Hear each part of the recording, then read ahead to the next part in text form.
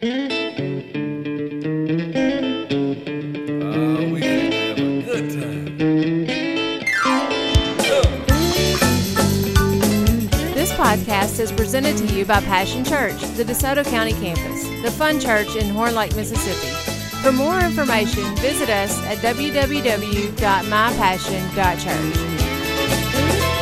Well, come on, help the people. Said I know you came to praise him. Hebrews 12:1.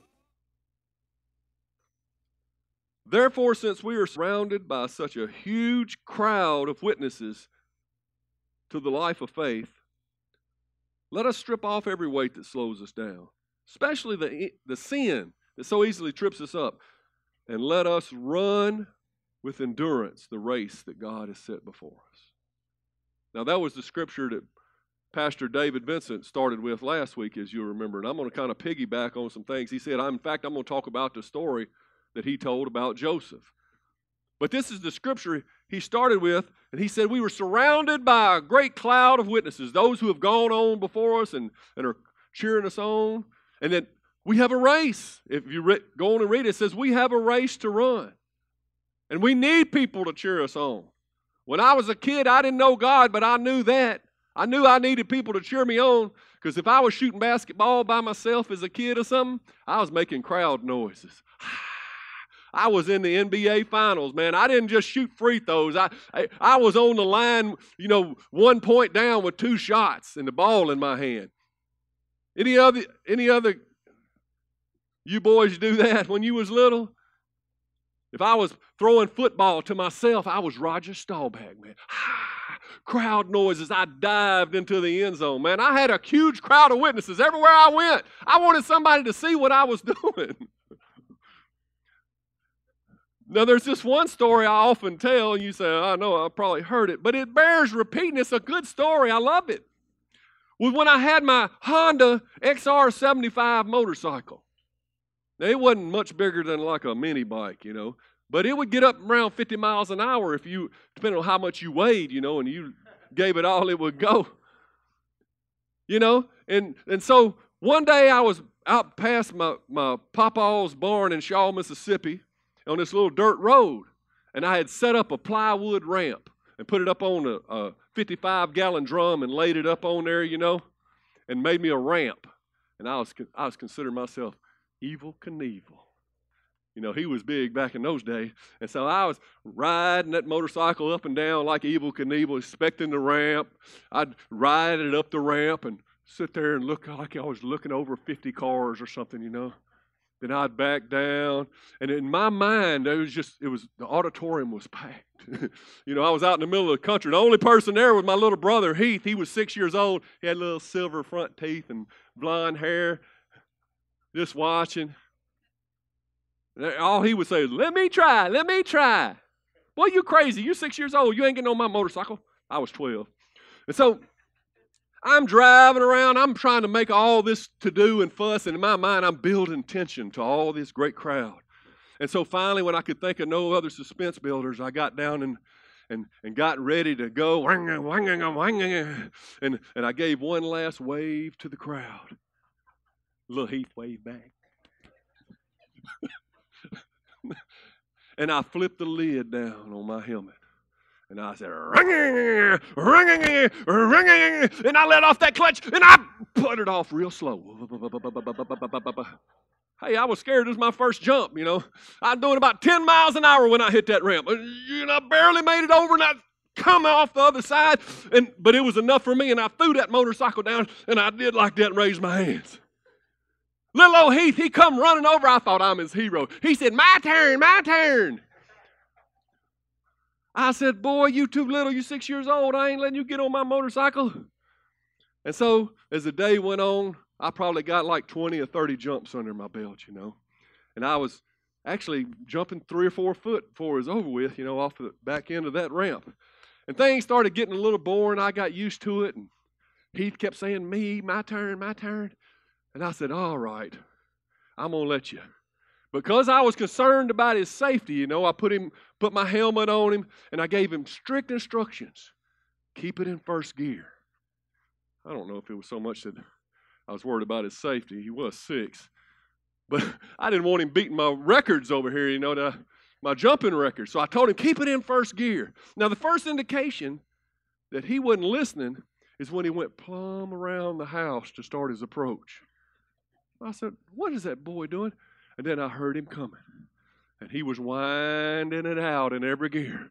Wang, wang, wang. I saw him and I started flagging my arms and I said, I got to get out the way. And the boy come through there. He was doing at least 50. He was sideways coming at that ramp like this. Whoa, whoa, whoa, whoa, whoa, whoa. And I don't know what the backyard jumping motorcycle world record is, Guinness Book of World Record is, but I know in my heart that I was the lone witness to it that day. He hit that ramp with everything that little motorcycle would do, and he set that record on the way up, my friends. He jumped clean over the whole backyard. And then he hit the ground. He had to come down. He hit the ground so hard that his poor little feet came off the pegs. And they started flapping around in the back of the motorcycle like this. And he was holding on, and that knobby back tire was working his business over something fierce. Blah, blah, blah, blah. He made it all the way across the rest of the yard, but then he hit a field that was plowed with fresh rows. And every time he hit a row, he would squeeze that throttle, and he'd make him go over and wang it. And he worked out across that field about 50 yards before he finally bogged down and hit the ground. So I run out there concerned for his safety, and I flipped him over, and we lifted his lid. He said, "Your turn."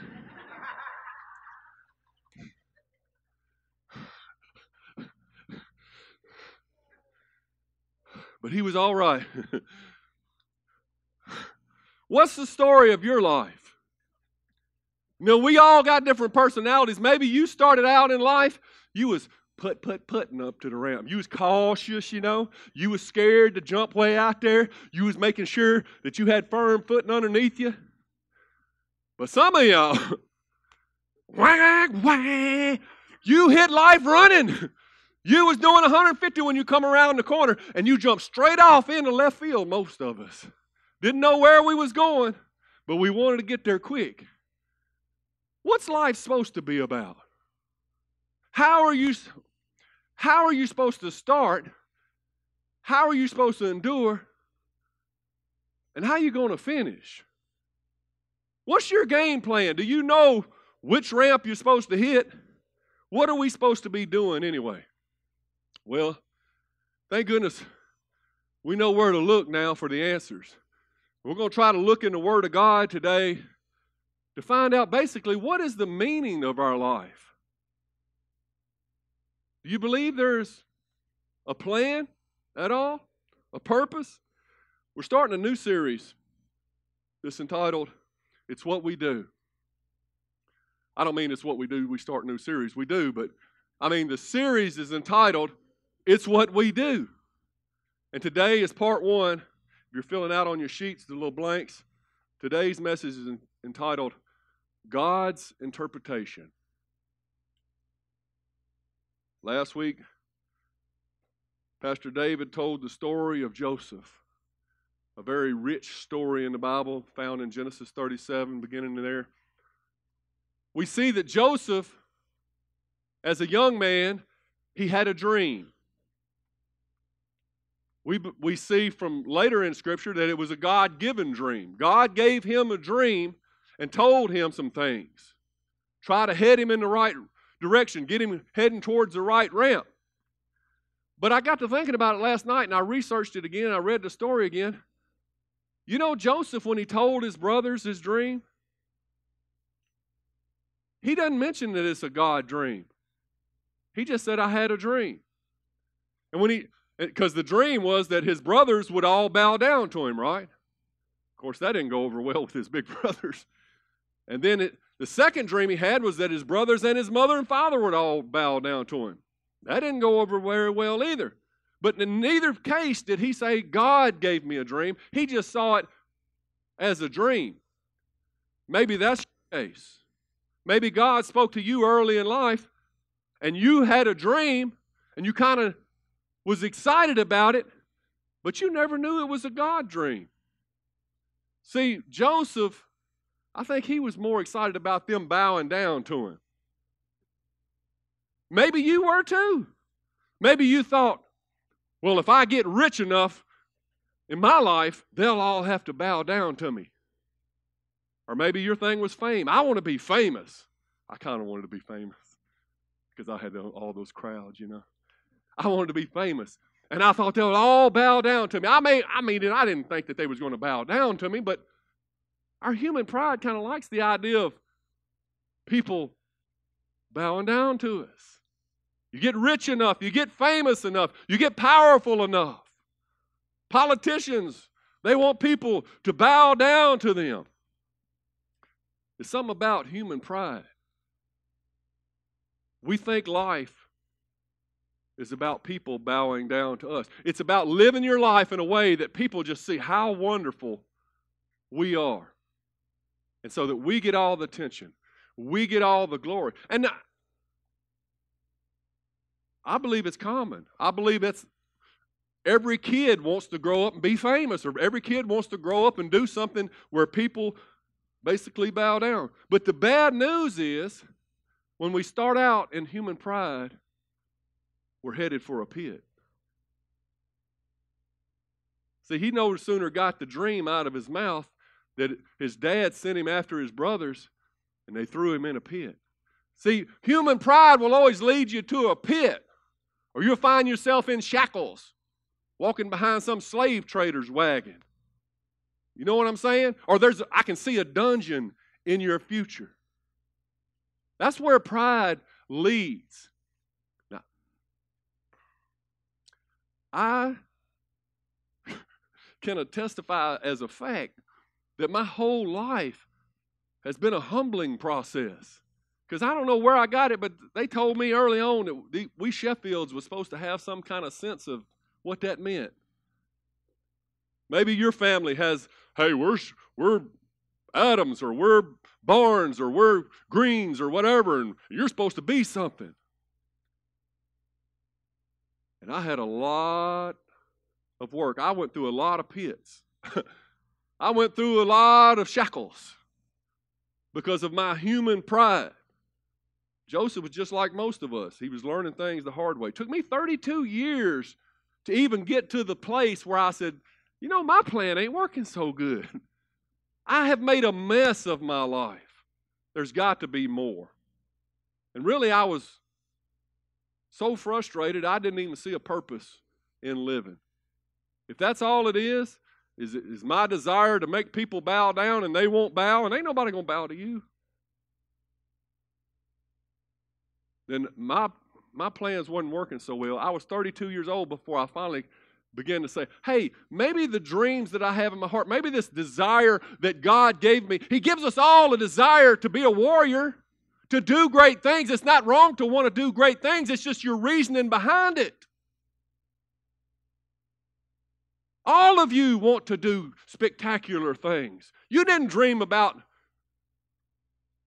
I want to dig ditches when I get big. I want to be a fireman. I want to go to the moon. I want to do this. I want to be wearing a yellow jumpsuit down at DeSoto County when I get big. That was nobody's dream. It took me 32 years to come to a place where I began to let God reinterpret these longings that I had in my heart. What am I really here for? What should my main motives really be? It ain't about people bowing down to me. It ain't about me at all.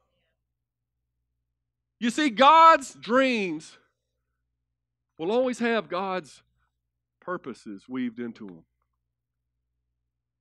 You got to make sure it's God's dream. Just ask Him, He'll let you know. But you can be assured that they're going to have His motives and His heart weaved into them. It took Joseph 13 years from when he was thrown into the pit to become second in charge of all Egypt.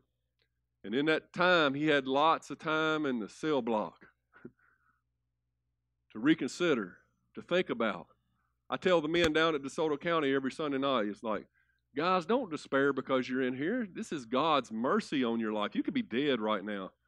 Your life could be over. This is like an adult timeout. That's all this is.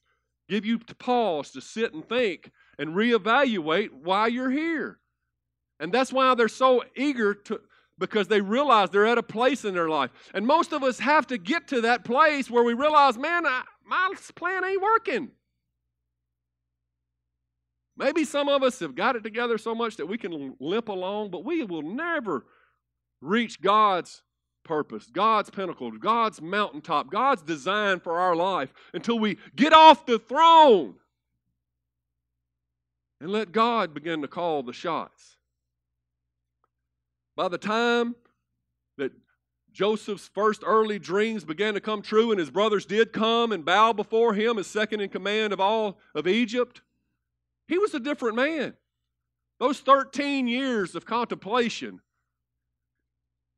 of the humility process that God begins in all who need it, because he loves you too much to let you stay the way you are. He was a different man. Genesis 50:20,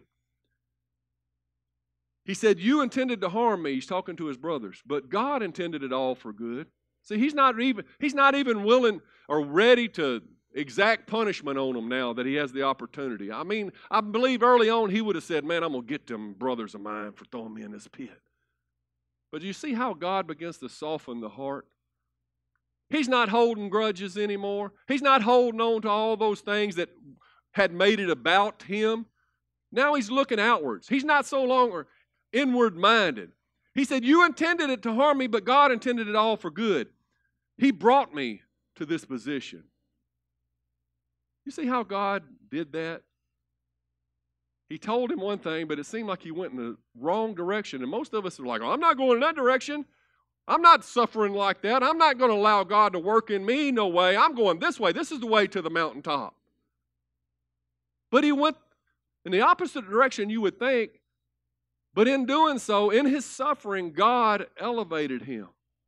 You know what the Bible says about Jesus? Because he was willing to go to the lowest parts of the earth, God has highly exalted him and given him a name above every other name.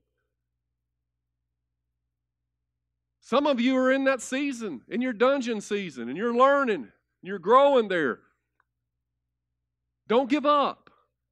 I believe everything that Pastor David talked about last week, that God gives us dreams and we will face hard times. God is building character in us.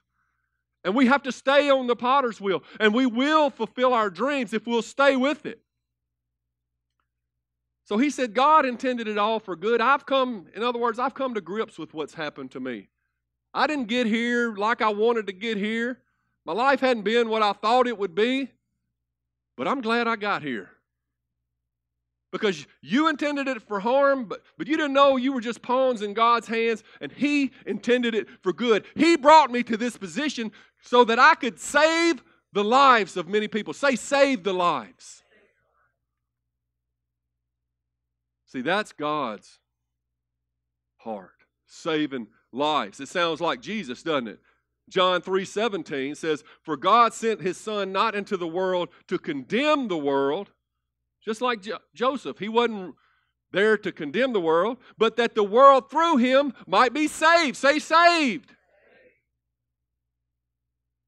It sounds like Joseph was feeling like Jesus. Both had grown in their humanity through a process called suffering.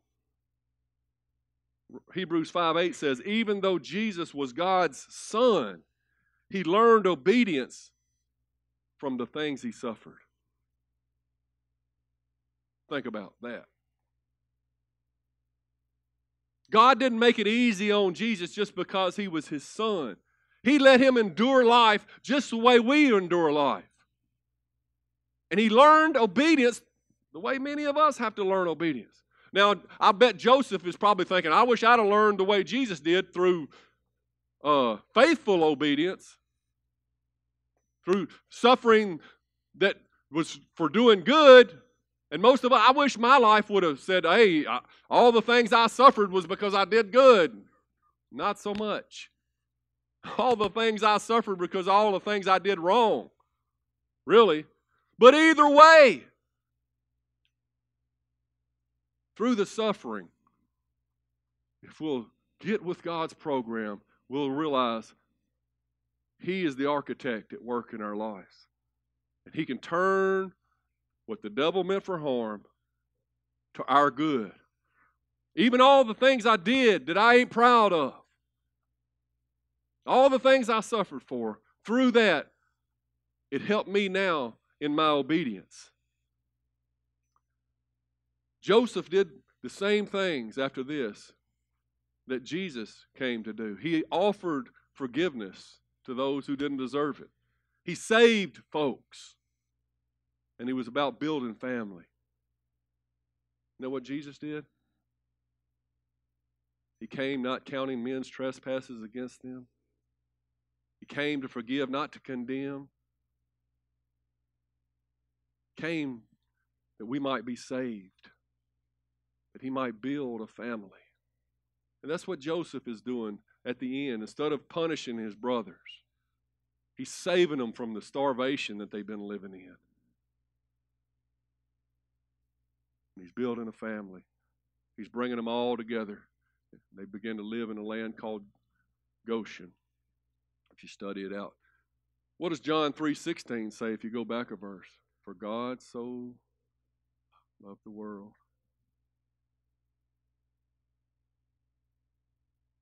God so loved the world. Does that mean God loved the things in the world? The ways of the world? What does it mean that God so loved the world? That means God loved the people in the world. You see, when Jesus was here on the earth, he never woke up not one morning without purpose. You know why? You know why that he was full of purpose and destiny? Why he woke up early in the morning? Why he stayed up late at night praying? While he was able to endure what most of us would pull our hair out? You know why he was able to be so strong in the face of everything he faced? Because when he looked around, everywhere he saw was faces of purpose. He looked at Dorinda, said, "You're why I'm here, Dorinda. Angie, I came to the earth because of you. Bradley, man, I see purpose in you. We're going to discover that together. I'm here to set you free, brother. I'm here for y'all." Every face he looked in, he saw intrinsic self-worth, godly worth in everybody. And so if your life doesn't seem important, you need to think about the way Jesus saw the world. You need to begin to see your family different. You need to see your job experience different. When we were born again, we were not just born into a relationship with God and made right with God. Yeah, that's the best part. But we were also born into a family of millions upon millions, billions of brothers and sisters that we can begin relationships and investing in. There's an unending flow of God's love to give you the power to wake up every day with this kind of purpose. And the more you love, guess what? The more you will find new love. The more you give out, the more you will get. You will become a conduit. As if you will begin to see the people on your row. There was nobody that Jesus didn't minister to. The rich, the poor, the dignitaries, the thieves, the hookers, the scorned, the prominent. He ministered to the sinners, and he ministered to the ones who thought they were righteous, that should have been over there with the sinners.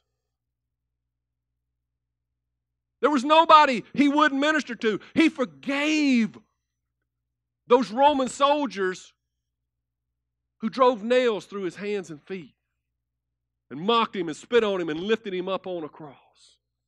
He said, "Father, forgive them. They don't know what they're doing." They don't know. Is that your heart? Do you have compassion on people? Do you ever see somebody still in your parking spot at Walmart and you say, maybe they need it more than me, instead of getting mad? How does that love work? What good did that do that he forgave them? Well, first of all, I believe it means they were forgiven. The Son of God has power to forgive sins on the earth. And you know what else? My Bible says in Matthew 27:54 that after Jesus said, "It is finished," the Roman officer and the other soldiers at the crucifixion were terrified by the earthquake and all that happened, and they said, "Truly, this man was the Son of God." Are you living the kind of life that makes such an impact that even after you're dead, people come to saving knowledge of Jesus Christ? You don't think it made a difference for them to be laughing and joking and nailing him to a cross like it's no big deal? They've done it 1,000 times. It's what they do for a living. The cruelty in their minds, the depravity in which they had sunk to, which we're all capable of if we let our minds go and we don't fight for our dreams. You don't think it made a difference when they heard him say, "Father, forgive them"? When they were shown love when they deserved none? Yeah, I hear you, Pastor. He loved everybody, yeah. But what about them Pharisees? He was always on their case. He didn't love them. He hated them. Well, I don't think so. I don't think he hated anybody. I think he hated what the Pharisees did. I think he hated the fact that they led people away from his grace instead of to his grace where they could be saved. I think he hated the fact that they were unwillingly, or they were willingly working against him, the way, the truth, and the life. But I don't think he hated them. How did that work out? Well, you say he didn't hate them. He spent a lot of time talking to them. He tried to reason with them. You know, that's what we need to learn to do today. People we don't agree with, instead of just saying negative things about them and calling them all kinds of names, and we need to sit down with one another. Jesus sat down with those he didn't agree with, and he communicated out of a heart of love. Now, they didn't receive it all that well, but guess what? 2 of them did. At least 2 of them. Because after he said, "It is finished," guess who came and got him down off the cross and made sure his body had a proper burial? Joseph of Arimathea and Nicodemus, Pharisees.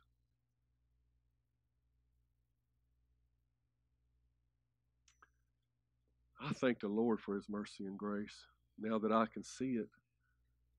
I couldn't see it before. I was too blinded by the crowd noises, I guess, by my own purposes.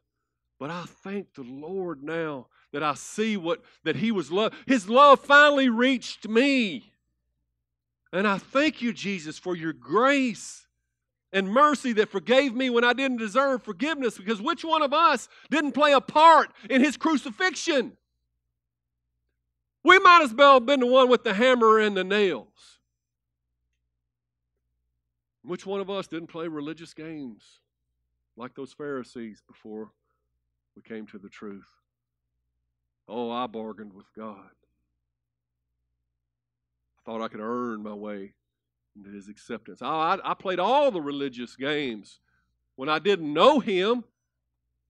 When I just went what the Pharisees were saying, I was a Pharisee myself. But after his death, when we see him high and lifted up, it says, he shall draw all men to him. When we see the amount of love that would hold him there and suffer how he did for us, we can't walk away from that unchanged. I mean, I'd heard the story of the cross all my days growing up, and I wanted to serve God, but it just wasn't that important. I was too busy interpreting my own dreams. But somewhere along the line, I got to the end of myself, and I considered the true meaning of the cross, and I listened to the true meaning of the words Father, forgive them. They don't know what they're doing. I saw how he had sat down with me and he had talked with me when I was against him. And all I wanted to do was call him names and walk off. I didn't know how to communicate, but he kept communicating with me. And he changed my life. And I believe he's changed your lives. See, we all need God's interpretations of the dreams that we have. We don't need our own. We can't trust our own. We want God's results. We need God's interpretation. We need God-centered lives. All of us are called to change the world. Ain't that right, Chandler? Shannon, Zoe, Kaylee, Nicholas, Greg. Aren't we all called to change this world? Not just some little tiny way. We're all carriers of eternal life. We have the words of eternal life. We're light-bearing, love-infused, truth declarers. You have everything that you need within you to change your world and this world around you. If we will just begin to see life as something bigger than self. As long as you're just worried about getting yours. As long as it's get. My for and no more. You will never...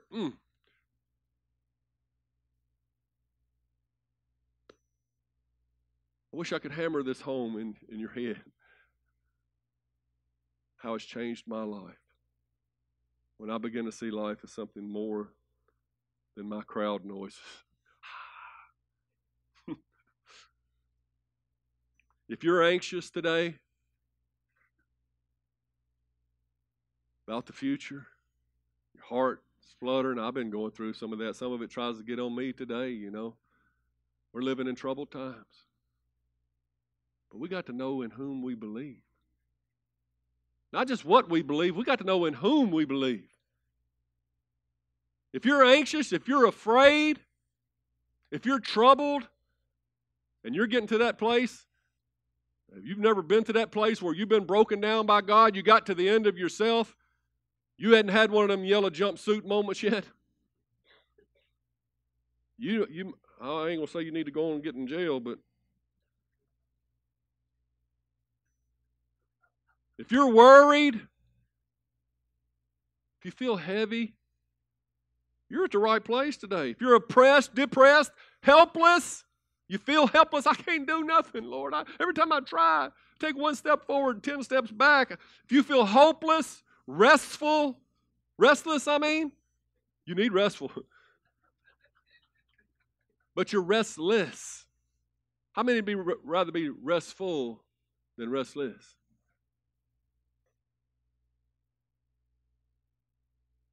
Maybe you're just bored. I got to a place I was just bored with life. I was pulling my hair out, wanted to fight everybody, just angry at life. And I was dreading getting up the next day. I was just going through the motions. How many is just going through the motions? You know what? It's not your situation that's causing that. It's not your struggles. It's that you have lost sight of your purpose in the midst of your storm. You forgot that Jesus says we're going to the other side. And you're panicking. You're saying, Jesus, don't you care that we're drowning? You either lost sight of your purpose or you don't know you had a purpose in the first place. Or you had dreams, but you're still interpreting them yourself. You're still wanting people to bow down to you. You're still living a self-centered life. Well, I've got good news. I'm going to show you a scripture that's one sentence long that will change all that if you let it. Do you believe it? See, Jesus' instructions to us have not changed. Through all we've been through, and all the detours in life that we have taken, trying to get to the mountaintop, trying to get to our interpretation of what our life is supposed to mean. Turn to Matthew 4:19.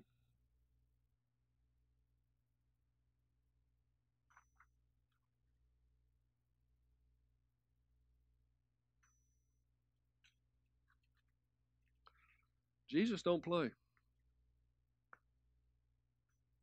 He says what he means, and he means what he says.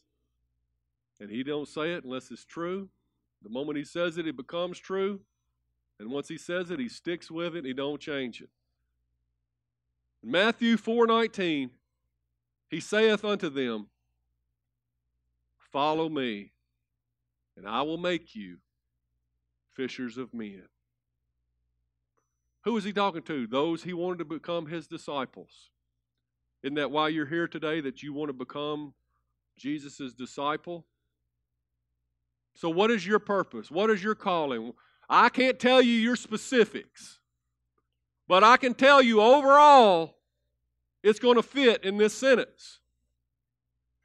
Your part is follow me.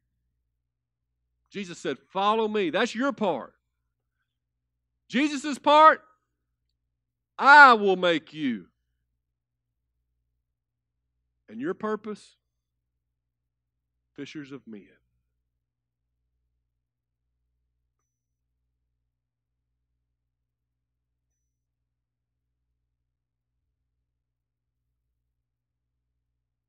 Some of us don't want to wait on the Lord. Even when I got saved, I jumped out. I knew I wanted to do great things for God, and I got out way out ahead of God. Sometimes that's worse than lagging behind. We're supposed to walk with God. Our job is just to follow Him. You say, well, what good is that going to do? I can't become a fisherman of men if I'm just following Him. No, see, it's in your relationship, getting up in the morning, following Him, reading the Word of God, meditating on it, in your prayer time every day. It's those three things that I used to talk about. It's live in the Word of God. It's pray without ceasing. The line of communication always open. And it's worshiping with your life. It's presenting your bodies as a living sacrifice. Brother Gary shared that with me many years ago. It's always stuck with me. Those three things keep you from backsliding. Keep you following God. It's the basic things you learned in Sunday school. It's out of a sincere heart developing a real relationship with a real living God, not some far-off man in a book. And in following Him, then you begin to be like Him. In that interaction, in that relationship, He begins to rub off on you. He begins to make you. He gets His hands in your life. He begins to mold you. And you look up, it's pretty soon you cannot contain this life that you have on the inside of you. And pretty soon, you're reeling people in. His love is causing you to reel people in. His love has made you a fisher. You're casting your testimony over here. You can't hold it in anymore. You're so in love with Jesus, the relationship, the love is flowing you through you so powerfully that you're this lighthouse and you're drawing people.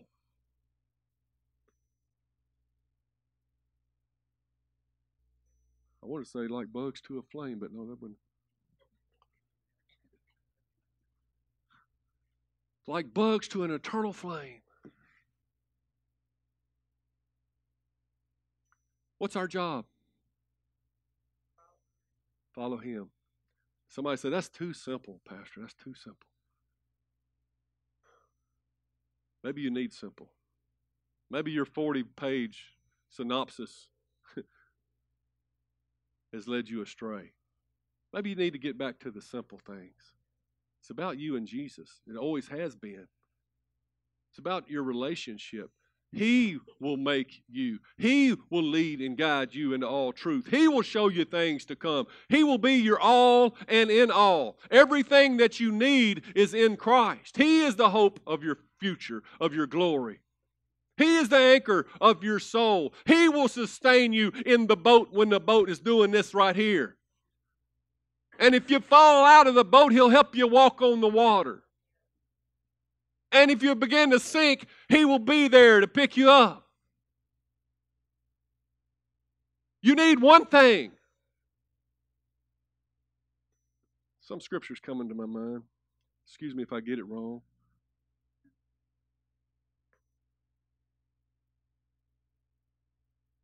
I can't get it. It's not coming. Okay, something along the lines of this one thing that we're supposed to do is to know Him.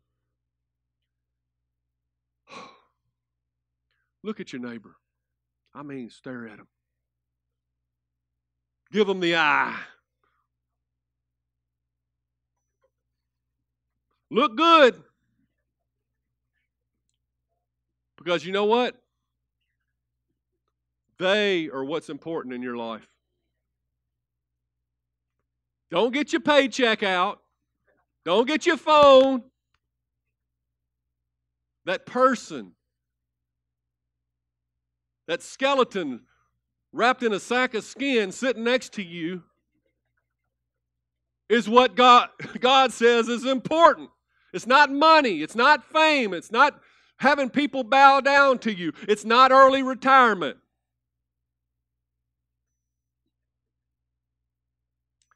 You know what? It's not having somebody bow down to you, but it's you bowing down to Christ so that the love He gave you, you can give them. It's never been about you at all. How many years did people think that the sun revolved around the earth before they realized it ain't about us? We revolve around the sun. There's a thought. What's the church's role in all this? Well, God uses the church as one of His primary tools in facilitating us reaching our dreams. It's our meeting place, our refueling station. It's where we get our marching orders. It's our launching pad, so to speak. And it's what Jesus is doing on the earth. Church is an integral part. You need the church. You need to see the church as the bride of Christ. You need to be part of the church. So what is our church's what? Did y'all know there was going to be a big reveal here today? That's been sitting up there for a while. God has revealed the who and the how and the why and the where. What is the church's what? Well, I'll give you this hint. It's not unlike your individual what. It's just with a lot more help. A lot more people to help you make sure it gets done. Keep coming. Maybe next Sunday we'll put it in more specifics. But anyway, back to Joseph. Joseph learned to let God give the dreams and the interpretation. We need to just learn to let God. Why do we think we know everything? Is not everything that we have given by God in the first place? Are we omnipotent, all-powerful, all-knowing? Can we see the future like He does? He's already living in it.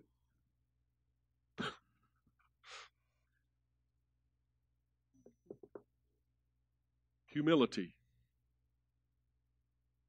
In Genesis 41:15, Joseph has been in the dungeon for 3 years, but Pharaoh has a dream, and he's told that there's a guy down at the jail that can interpret dreams. So Pharaoh said to Joseph after he was called in, he said, I had a dream last night, and nobody here can tell me what it means, but I heard that you hear about a dream, you can interpret it. And then humility speaks, a newfound humility in this guy fresh out of the jailhouse. He said, it is beyond my power to do this. How many of you would have liked to have been there, man? All the crowds around the king. And he says to you, I hear that you can interpret my dream. I would say, yeah, I sure can. You watch this.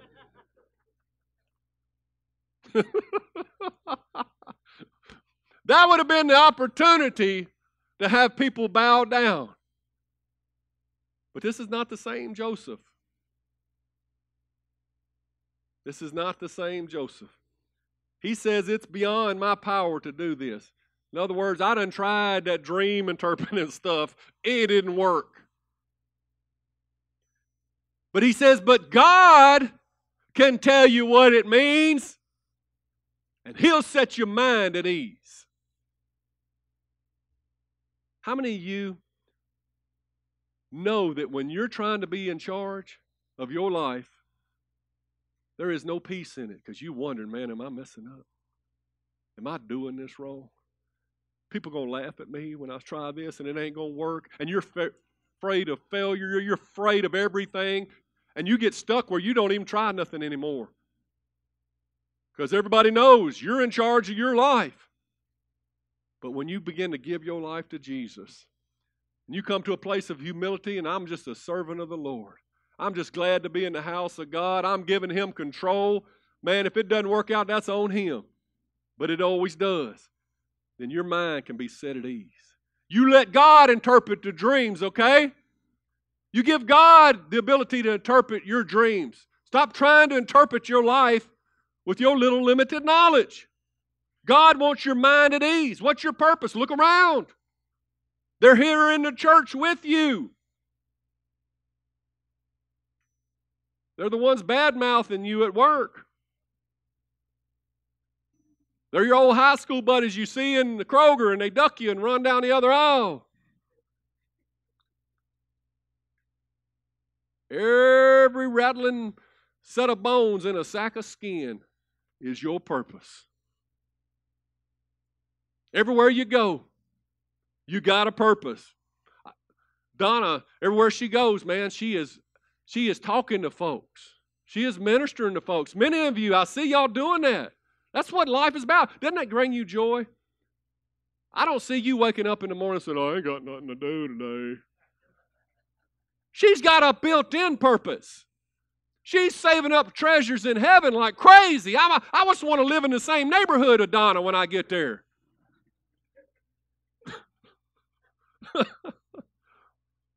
You'll never be fulfilled with a self-centered life. It just won't happen. You'll never be content. You'll always be seeking happiness. Man, if the weather's just right, and my brother shows up, and this happens, and the waves ain't too high, and the ski mobile works just right, man, we're going to have a happy time today. You're looking for those glimpses of happiness, and you're ignoring the joy that could be down in your soul every hour of every day. You're missing the more important things. And that devil's just always got that carrot just outside your reach. And you're reaching to try to get that moment of happiness, that moment of contentment that this world seems to offer but never supplies. Meanwhile, the kingdom of God is already within you. Heaven is now. Everything that you need that pertains to life and godliness and contentment and joy and peace, it's in you now. But you're looking for love in all the wrong places. You're interpreting your own destiny. You were never meant to be able to do that. A self-centered life will eventually either implode or to just succumb to life in the pit. This is the way it is. It's the way it's always going to be. Till you realize that the purpose of your life is all around you. You're love carriers. You're light bearers. You're truth declarers. You have purpose built in everywhere you go. There's someone worth dying for in every sack of skin that you see. Jesus thought so. Why don't we be more like Him? They're the object of your purpose. So you can putter off gently if you want to. Barely get to the top of the ramp. ease into this thing. But I suggest, once you find out what God has called you to do, somebody got the sound going. Hit it again for me.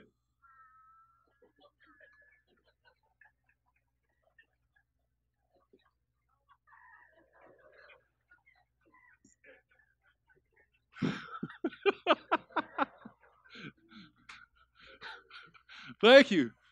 That's it. That's it. Flip the lid down on your helmet of salvation and get in the game. Rev that thing up. And don't just fly off into left field, not knowing where you're going, but soar on the wings of eagles.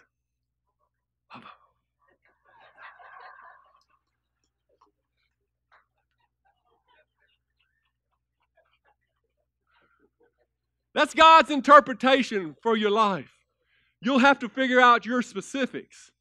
But I can guarantee you, it includes, come follow me, and I will make you fishers of men. And I think women are included in that too.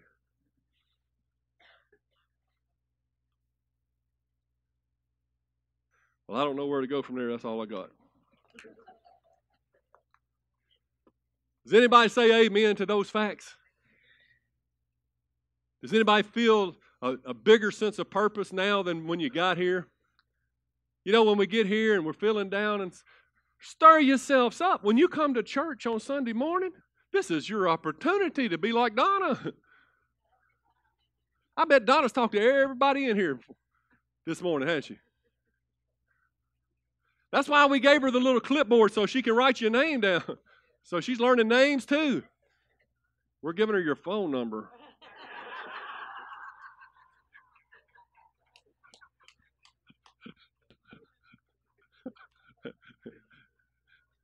You mess with me, I'll tell her where you live.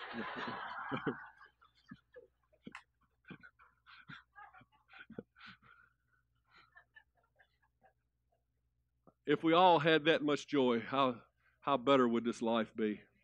How much more quickly could we wrap this thing up and go on and all be in heaven together?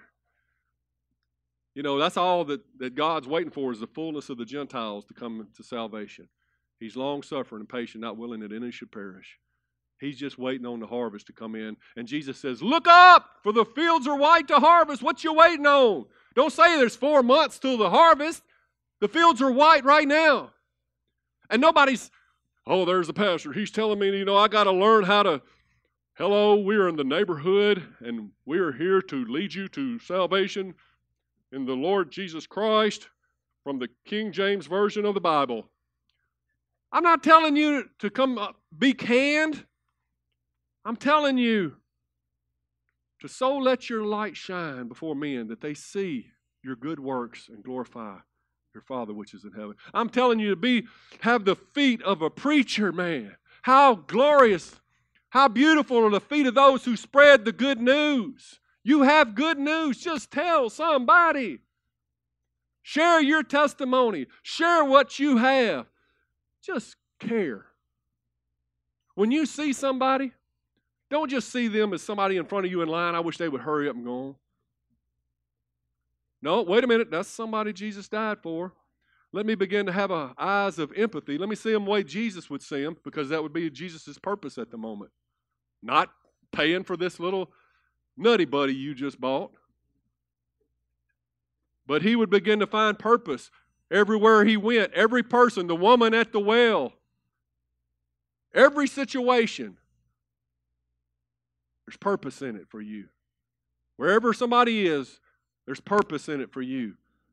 So learn to smile. Learn to share. It's more blessed to give than to receive.